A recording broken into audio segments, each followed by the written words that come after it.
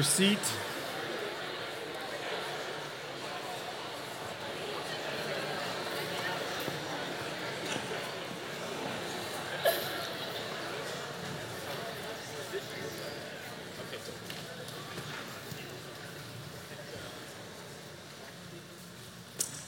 Well, good morning, everybody. Thank you, both of you. Appreciate that. It is so good to be together, each week, just being filled with the Spirit of God and the company of one another as brothers and sisters. It's good to be here. And so today's a really special day. We got some fun things to do, one of which is starting a new sermon series. If you're new to the branch, we don't start new sermon series often because we preach verse by verse through the Bible. So we did Exodus over the course of about 2 years. We spent 6 months in Ephesians, and we're going to spend all the spring semester in Paul's letter to the Philippians, which is where we'll be today. So if you have your Bible, go ahead and grab that. If you don't have a Bible, there is a black hardback one on the end of every row. You can grab one of those, and Philippians is on page 921, so if you want to go ahead and flip there. One of the rhythms that we started this year, if you haven't been around for a little bit, is we try to take a portion of each gathering to pray for an unreached people group in the world. And we do that for a few reasons. One is to soften our hearts. Most Christians don't live with the same sort of freedoms that we live. They don't have buildings like this where they can meet freely and open a Bible. A lot of these people don't even have Bibles. And so we want to make it part of our regular practice, a regular rhythm within our church to pray for those folks. And so this week, our place of prayer is Sudan. I'll give you a few little tidbits about Sudan. And as you go to communion or in your response time today, and then throughout the week, we just want to encourage you to pray for our brothers and sisters in Sudan. So the primary thing, obviously, and most of you, if you know anything about Sudan, is there have been generation after generation after generation of civil war. A lot of violence. Religious freedom is non-existent. There are people groups within Sudan where it's 0% evangelical, which means there are no Christians in entire towns, entire populations where the gospel has never reached. And so we want to pray for those people. We want to pray for the courageous men and women. Maybe it's even some of you who would go to these places in Sudan and other parts of the world as bearers of the gospel, bringing good news in the word of God as it exposes sin and points us to a good and loving Savior. So let's pray for the churches. And the other thing that Sudan has a lot of because of the violence is refugees. And the gospel always has a hard time getting into places like that because people are always on the move. And we've been talking about this for weeks, though, that there is no hurdle too great for the gospel to clear, and clear by a long shot. I don't know if you've ever seen a high jumper, but this is like way over the bar, like not even close to hitting its butt on the bar, you know? So let's pray for Sudan this morning, okay? Let's do that now, and then we'll jump into Philippians. Father, we are very thankful for a chance just to gather together. I'm thankful for James leading us and welcoming us in, and Jared as he walks us through what it looks like to live like Jesus with a generous life. I'm thankful for those leading us in the band and those in the booth, those in our kids' classes. And Father, now, very intentionally and very specifically, we pray for our brothers and sisters in Sudan. We pray that there would be freedom there, that we pray that there would be a gospel movement that changes the trajectory of an entire country. So Lord, we love you, we trust you, we know that you are working all things together for the good of those who love you and who call on your name. And so we pray that Sudanese brothers and sisters would begin to call on your name because of the courageous work of missionaries to their place. So we love you, we trust you. We pray now that as we open your word, you would show us who you are and what you're about and call us to live like Jesus. So we pray these things in the beautiful name of Jesus our Lord. And God's people said, amen. Okay, we're also doing baptisms today. So I don't know if you were outside before you came inside. It's cold, and it's going to be great, okay? So we will do that at the end of the service. So again, if you haven't been around the branch, you don't know a little bit about our rhythm, this is not our building, if you can't tell. This is a gym. So we do baptisms outside in a horse trough, and you work with what you got. And so we'll be out there at the end of our service. So when I come back up at the end, we'll just move our worship from inside to outside and celebrate Jesus has defeated death, that Jesus brings dead things to life as we celebrate newness of life for a new sister in Jesus. And so someone who's been walking with Jesus for a while, but has decided that she needs to proclaim that through baptism. And so we'll celebrate that at the end. We're also commissioning a brother. I said this last week. I misspoke last week. He's not going to China. He's going to Taiwan, Willie, and we'll bring him up at the end. He'll be gone for, I believe it's a year. It's a long time. He will continue to be a member here. And that's very intentional. You know, we want to support him. We want to pray for him. We want to remember him often. So many things that Paul's writing, even in this introduction this morning as we jump into Philippians. That is what we want to be for Willie as he goes and does what he's going to be doing in Taiwan. And so we'll bring him up at the end and pray over him and send him out. And so this is his last Sunday here at the branch for a little while. So, all right, let's look at Philippians. I'm going to give you a quick introduction. If you've been here for the last couple of weeks, we were looking at Acts as a way to pave the way to study this letter that Paul wrote to a church in Philippi. One of the things that we saw in Acts is how the gospel took hold of this place. It was literally an unreached people group. One of the things that we learned through Acts was that there were not 10 men in Philippi who were following Jesus. We know that because there were no synagogues and the women had gathered down by the river to pray. And so that's where Paul and Timothy and Luke and Silas go, and they find them there, and they join in and they begin to preach the gospel, and the Spirit moves in a mighty way, and a domino effect happens. Lydia is converted, and then her household. A demon is cast out of a slave girl, and then the gospel advances, and then a jailer, of all things, a jailer comes to know Jesus, and his whole household believes and is baptized. And so as we look through what Paul is writing this letter, this is about 10 years after that, okay?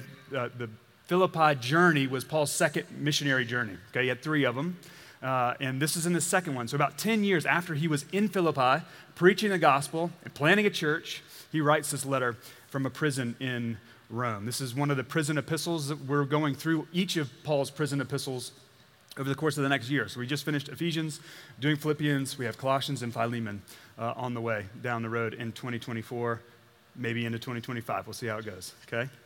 So 10 years after leaving, he writes this letter. We often call them books of the Bible. These are letters, love letters really, written to a church that he cares deeply for. There's a couple things going on that's important for us to look at before we even read the text. There's a little bit of disunity that's happening in this church. We'll see this in a few weeks when we get into chapter 4, particularly some disruption that's going on between 2 women in the church. And Paul loves them enough to call them out. We see their names in Scripture, okay? And this isn't a way to lord shame. This is a way to push the church towards Christ's likeness and unity, which is one of the major themes throughout Philippians. So here are some of the themes that we'll see over the course of the next 5 months as we look at this letter. The primary theme is joy. And what's crazy is Paul's writing about joy shackled to another man, okay? He's not just in prison. He is tied to someone else because he is a threat to the empire, okay? And so as he's chained, he writes these letters, and they're beautiful letters. Philippians, I would imagine, if you've been around church at all in your life, you've read Philippians. You probably have a coffee cup that has 16 Philippians verses on them, okay? When we were in Dallas, we led the BCM at SMU. Not a Christian campus, by the way, in case you were wondering. And we would always joke, we were teaching through Philippians, that the Philippians might have the most per capita coffee cup verses of any other letter or book in the Bible. And so our students lovingly every Christmas would give me a new coffee cup with a new Philippians Bible verse on it. And those are somewhere in storage, you'll be glad to know. But so we see this idea of joy. We see this theme of suffering. We see this central theme of unity in prayer, even through these verses today as Paul is praying for these people that he loves. We see a theme of community. And ultimately, the major theme here is that Christ is greater. He's greater than the disruption. He's greater than the disunity. He's greater than the empire. He's greater than the shackles on Paul's feet. Jesus is better. One of the things that Philippians offers us, like most of these prison epistles, is really robust theology. Anybody excited about that? I'm excited about that. But we see these theological pinnacles, these peaks of the gospel of Jesus, the person of Jesus, which in the theological world, the doctrine of Christology, basically from start to finish, we're going to be learning about the person and work of Jesus Christ. We're going to see what it looks like to have joy in Christ and what it looks like to suffer for and in Jesus Christ. Those are the big theology peaks that we will look at over the course of this sermon series. But Paul ultimately is writing this letter for 2 reasons. He's writing to encourage people that he loves and to exhort them to advance the gospel with joy. In a very real way, this letter was written to us.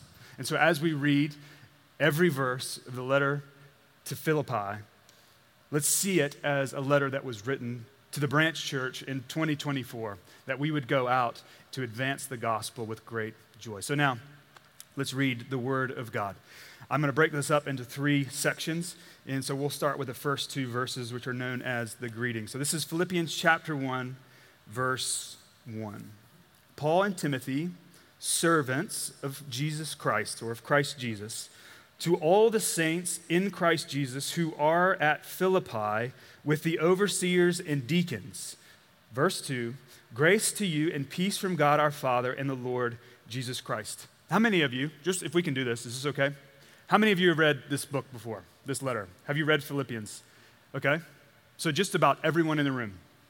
Oftentimes, we'll talk about this, we like to skip over certain things, don't we? You know, we're hurry, we got to get to the good stuff, right? And we skip, a lot of times we'll skip numbers, we'll skip chronologies, we'll skip greetings, we'll skip salutations. There's so much beauty in these first 2 verses. We literally were talking about doing an entire sermon just on Paul's greeting to the church in Philippi. You'll be glad to know that it didn't line up with the semester calendar, so we're not doing that today. But there's so much fruit here. As we read through the rest of this passage, I want you to make notes. If you'll write in your Bible, just mark every time you see the word all, just put a little nick under it, a little tick next to it. Every time you see the word every, make a note. Right? Paul is talking about all the people in Philippi that he loves. So let's look at this. Paul and Timothy are servants. This word servants is the Greek word doulos, which is where we get the term bondservant or slave. Now remember, Paul is a prisoner, literally a prisoner, a slave to Caesar in Rome. And yet he has now said, I am a servant, I am a slave of Christ Jesus. Why is that important? Why is that important? Because he's taking his situation and he reoriented it to the gospel. I don't care what my circumstances, what Paul is saying, I don't care what my circumstances are in the world, I am a servant of Jesus first and foremost.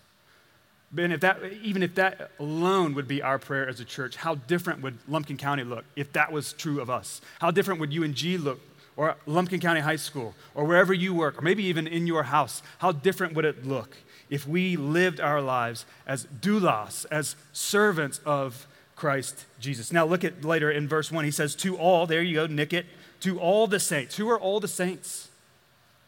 Who are they? Do we know them? Do we know their names? Have we seen their faces in Scripture? Yes, we have. It's Lydia. It's a slave girl. It's a dirty jailer, right? It's later, even in chapter 4, we see more people. Clement is introduced to us. Paul knows them by name because he loves them and he calls them out. Euodia, Syntyche, all of these are people that Paul knows. He's walked with them. He's rubbed shoulders with them.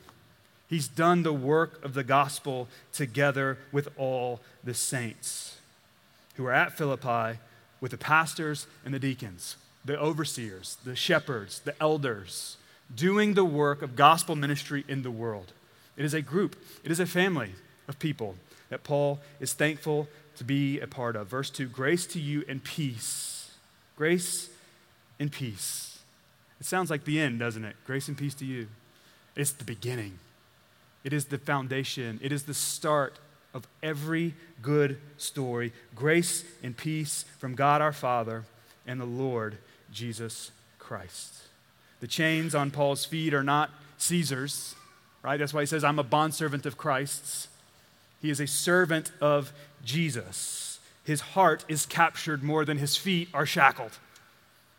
He is the catalyst for the gospel movement in Macedonia, starting in Philippi. I introduced you guys to Chrysostom last week. Anybody remember that? You came back, so that was good. He's the Archbishop of Constantinople. Come on. You guys don't remember that? It was probably the highlight. Anyways, he's known as the doctor of the church. I got 2 weeks in a row, I'm going to quote him, okay? So you know what I'm reading right now, all right? He says this. He says, one who is a slave of Christ is truly free from sin. One who is a slave of Christ is truly free from sin. If he is truly a slave of Christ, he's not a slave in any other realm. So here's what I know. All of us are captivated by something that the world has to offer. All of us. You're not excluded. I don't care how spiritual you are. I don't care how many times you come to the church. I don't know how many times you go to Wednesday night Bible study. I don't care how many times you go to family group. All of us are shackled to something of the world. It's luster, it's shine, it's movement, it's pace, it's whatever it is. All of us are drawn to something else. You know how I know that? Because the Bible says all have sinned and fallen short of the glory of God. All of us. You don't get excluded because you're Reverend Stephen. By the way, that's my name, so Reverend, okay? I can't make it warm outside, but, it is what it is. But all of us, no matter our title, no matter our position, this is now who we are. We have this shackle. We have this draw, this pull. It's called sin in our lives that makes us think that something that is dirty, something that is broken is beautiful and right. That is what is wrong with humanity. And Christ came to restore what was broken, to be the ultimate beauty in his death, burial, and resurrection. Let's look at verse 3. Okay? I thank my God in all my remembrance of you, always in every prayer of mine for you all, making my prayer with joy, because of your partnership in the gospel from the first day until now. That word partnership is the word koinonia, which is where we get fellowship. Okay, it literally means life together. Okay, we are on a mission together. It's not that I do the mission of the church. We do the mission of the church. It is a partnership. This is one of the key themes that Paul's talking about with this church. Because of your partnership in the gospel from the first day until now. What was the first day? Where were they? They were down by the river. What were they doing? They were praying. From that day until now. Verse 6. This is a coffee cup verse. This is one you should know, okay? And I am sure of this, that he who began a good work in you will bring it to completion at the day of Jesus Christ. We are all a work in progress. There was a song I remember from growing up. I don't remember the lyrics, and I will never sing in front of you. But it's called He's Still Working on Me. Does anybody know this song? No? You didn't grow up in church? Curtis did. Nice. He's still working on me, right? It's called sanctification. That's the fancy word for it. It means that every day, every moment throughout the day, the Spirit of God that is in us is drawing us to look more like Jesus. So what does that mean? It means that we are moving away from the stuff of the world and towards Christ himself. Not just in the decisions we make and the thoughts that we have and the stuff that we do, but in who we actually are. We are claimed as Christ. We are now his new name, part of a new family, okay? This is what Paul is getting after. I am sure of this, that he who began a good work in you will bring it to completion at the day of Jesus Christ. We're going to come back to that at the end. Verse 7, it is right for me to feel this way about you all because I hold you in my heart, for you are all partakers with me of grace, both in my imprisonment and in the defense and confirmation of the gospel, for God is my witness. How I yearn for you all with the affection of Christ Jesus. This word affection is visceral. It's the guts of Paul. It's the very innermost part of his heart. Have you ever felt that kind of love for someone? We oftentimes say that about a husband and a wife, right? That first instinct of like, this is my person. But imagine if that feeling, and this isn't like the strange feeling of falling in love for the first time, but the actual deep gut feeling that you have, what if that was true for us as a people? What if it was true for all of us? However many people are in the room, and however many people who aren't here today, and however many people are going to come, because we exist for those who aren't here yet. What would it look like if we loved them with this kind of love? If our affections and our thoughts were drawn to their needs and their growth in Christ, what kind of church would that be? I don't know, but I want to find out. This is why we're studying this letter. This whole idea of joy and fellowship, the koinonia. Kids in the room, if you have your sheet, your first little point here is that the heart of joy is selflessly serving King Jesus and others for the sake of the gospel. I'm going to say it again. The heart of joy is selflessly, you see these qualifiers as we're reading this?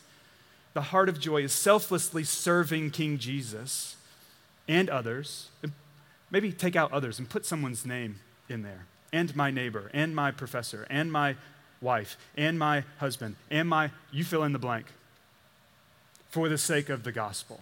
You see, when Paul wrote the letter, he had names in that blank. He knew exactly who he was writing to because he was aware of their circumstances. He's aware of what's happening in the church. He's aware of the disunity that we're going to talk about. And he puts their names. He's praying for them by name.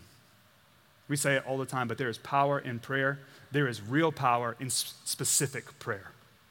When you begin to pray for someone by name and for a specific purpose, those prayers are different than a very generalized prayer. Now, God hears all of our prayers, praise God, even the ones we don't even know how to pray yet.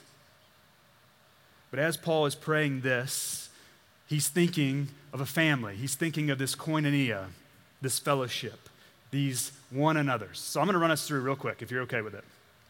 Some one another's. Now, this is not an exhaustive list because I think we'd be here for a long time. But throughout Scripture, we see these one another statements, okay? Be devoted to one another. Honor one another. Live in harmony with one another. Accept one another. Serve one another in love. Be kind and compassionate too. Admonish one another. Encourage one another. Spur one another on towards love and good deeds. Offer hospitality to one another. And really the foundation of everything that Jesus did, love one another. Love one another as I have loved you. You see, the funny thing about love is we don't initiate love. We are recipients and conduits of love. We don't create it. You don't choose it. It just is there. You are here because someone loved you enough to invite you. You didn't choose that. You are here because God loved you to the point where he was willing to send his son, but not just that he would live, but that he would live and die because someone had to stand in our place. He died the death. Literally, that was our death. We deserved that death. That's love. We're recipients of love. And as we receive love, we can then extend love to other people. That's why when Jesus is talking to the Pharisees, they say, what is the greatest commandment? What does he say? To love the Lord your God and to love your neighbor as yourself. That little 4-letter word gets us in a lot of trouble, though, because the same love that we use for Jesus is the same love we use for Pizza Hut. Anybody else? Salad bar? No? Okay, just me. But we use this word, we throw it around. We do. A teenager. Do you remember being a teenager? Some of you in the room, teenagers, the first time you tell someone you love them that's not your mom or dad? It carries weight. You don't mean it yet, just for the record. You just like the attention, so you love that. But we throw this word around a lot. When I tell Megan I love her, it means something different than when I tell you I love you. And I do love you. I try to tell you every week that I love you. It's this kind of love that Paul is talking about, this type of deep affection for you and the gospel and for its movement in the world. I don't want us to stand still. I don't want us to stay here and die. I want us to move, and that's what love does. Our joy and our unity are found in Christ. When you get the gospel, you get joy every time. When you focus on the gospel, you get unity. What happens, what's happening here, what's happening with these two women, Euodia and Syntyche? Anybody else want to say that? Okay, I don't either. This is the last time I'm going to say it until chapter 4. They're in a fight. We don't know why. We can assume a few reasons. Probably the color of the carpet in the church, the type of artwork that's going up, or the signs are in the wrong spot, or there's not enough chairs, or whatever the thing is. We're so quick to get upset in the church. And I want to just tell you this, and you've heard me say this before. This is not a perfect church. At some point, we, all of us, are going to let you down. At some point, I'm going to let you down. That is the reality. All of us, sinners, all of us in a need of a Savior, all of us being saved. He's going to complete the work that he started in us, but he's not done yet. And so here's the thing. I just want to encourage you, this is not in my notes, entirely free. If you leave a church because you are upset and you didn't address why you were upset, you have failed the church. And not just the little C church, the big C church. You failed them. If there's something that you want to see in this body, the branch, do it. Don't complain about it. Do it. I know that's a harsh word, and I don't mean it to be harsh. It is the reality. We can't do everything, nor should we. That's what I love about the branch. It's simple. You want to come here? We're going to do a couple of things. We're going to preach the gospel. Amen? This is one of our core values. Preach Christ. We're going to live in community. Anybody in a family group? Anybody hate their family group? Oh, just the one. I wish I hadn't have done that. Yeah. And we're going to love with compassion. This is who we are. So outside of those things, I don't really care. I want there to be a vibrant youth ministry in our church one day. I do. I want to see missionaries sent out from this church. I want to see churches planted because this church exists. That's what I want to see. I want to see Willie come back from Taiwan and be like, hey, bro, I think we're going to go plant a church in Taiwan. You got some people who will go? Yeah. That's the reality of the gospel making a move in a people, in a place, for the glory and praise of God. All right? So what did Paul give his life to? Two things. He gave his life to preaching the gospel, and he gave his life to planting churches. He went to hard places, and he left a footprint. A place like Philippi. So I want to give us a call real quick. Why should we care about church planting? I'm a church planter, okay? It's not because it's like a pet project. I've been transformed by church plants in my life.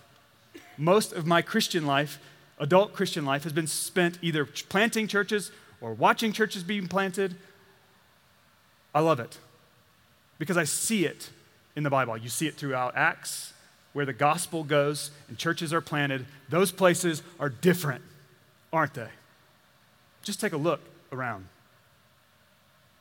Why should we care about planting churches? The first, and I think most obvious one, is because Jesus cared. Is that a church answer? Is that okay?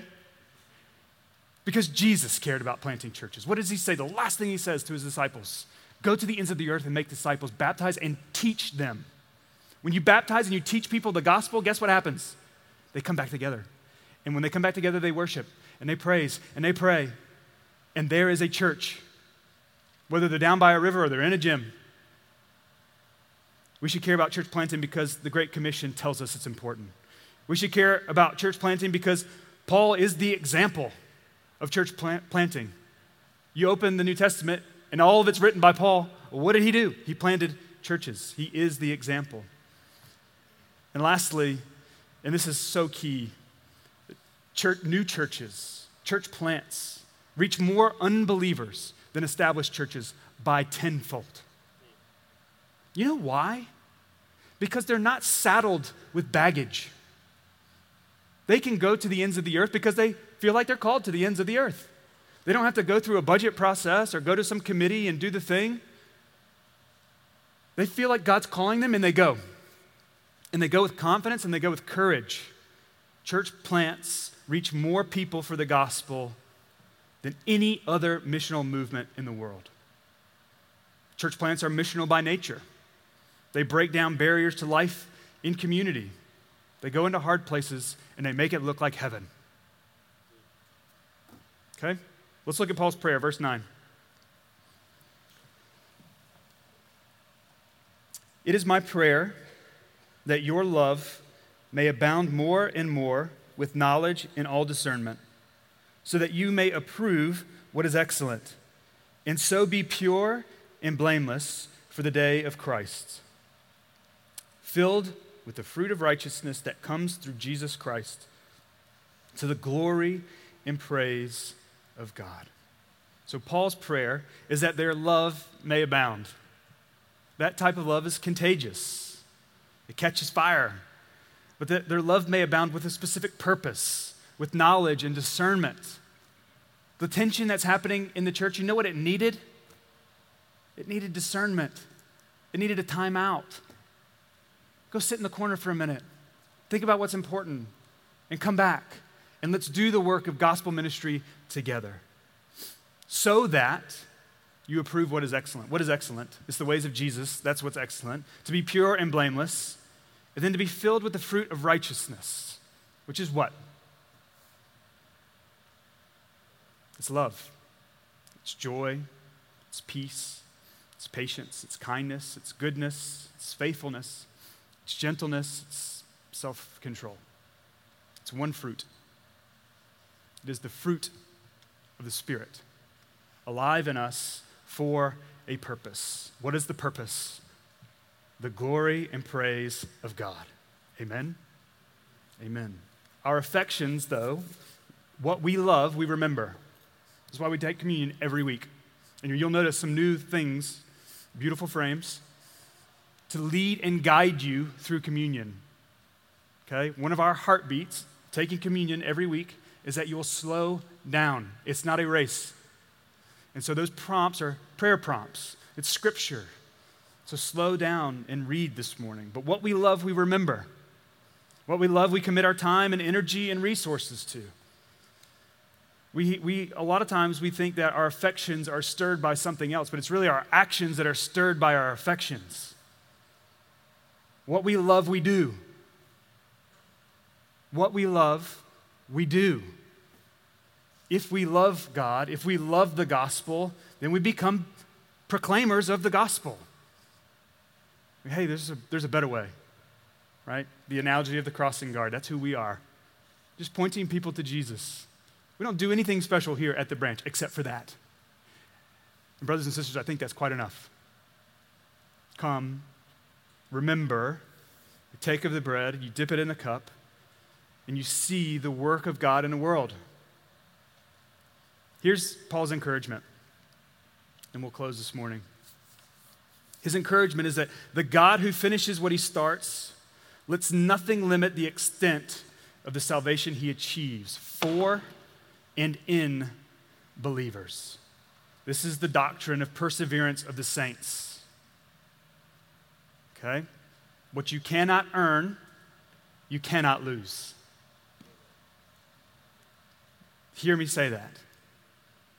If, and this was Ephesians, if salvation is a free gift by grace through faith in Christ Jesus, not according to your own deeds, that's not my words, this is Paul's words. If it is truly a gift, I did nothing to receive it.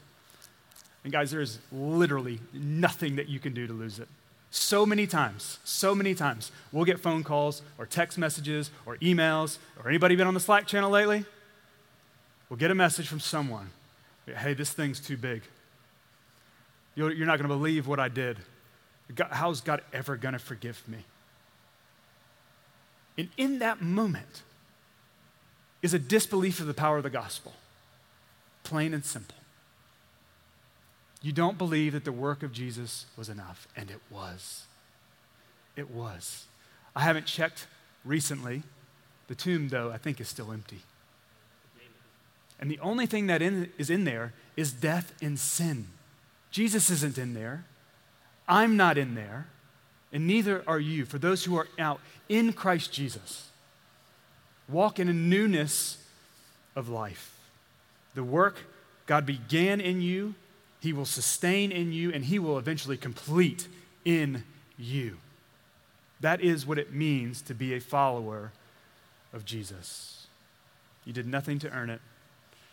You can't lose it. You can't. So let's grow together as brothers and sisters. Just as Paul is encouraging the church in Philippi to grow in unity, to grow in joy. Yes, suffering's coming your way, but we already know that. And suffering is temporary. It doesn't get the final say. Not today and not tomorrow. There's your hope. If you came in here this morning looking for it, there it is. Whatever trial you're walking in, whatever trial walk through those double doors, it doesn't stay with you. It may stay with you longer than you think, but it doesn't get the final say.